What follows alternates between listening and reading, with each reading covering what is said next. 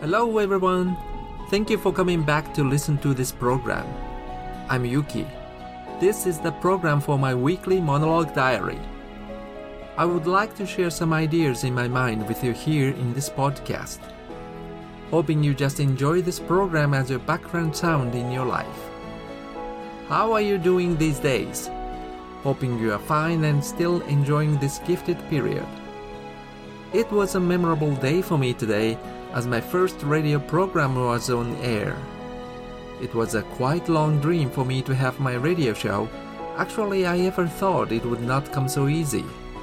However, luckily, I could have a chance to have my weekly radio show for years starting from today. I wanted to introduce some favorite songs in this program to lift the listeners up and have fun in their lives. My favorite songs are both from overseas and domestic hit charts, but they are quite old. I'm not so following recent hit charts, to be honest.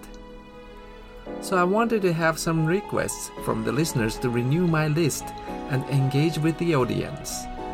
Actually, I could have a couple of requests from the listeners. Then I started to beg them in my program file to fit with the intro and outro talk.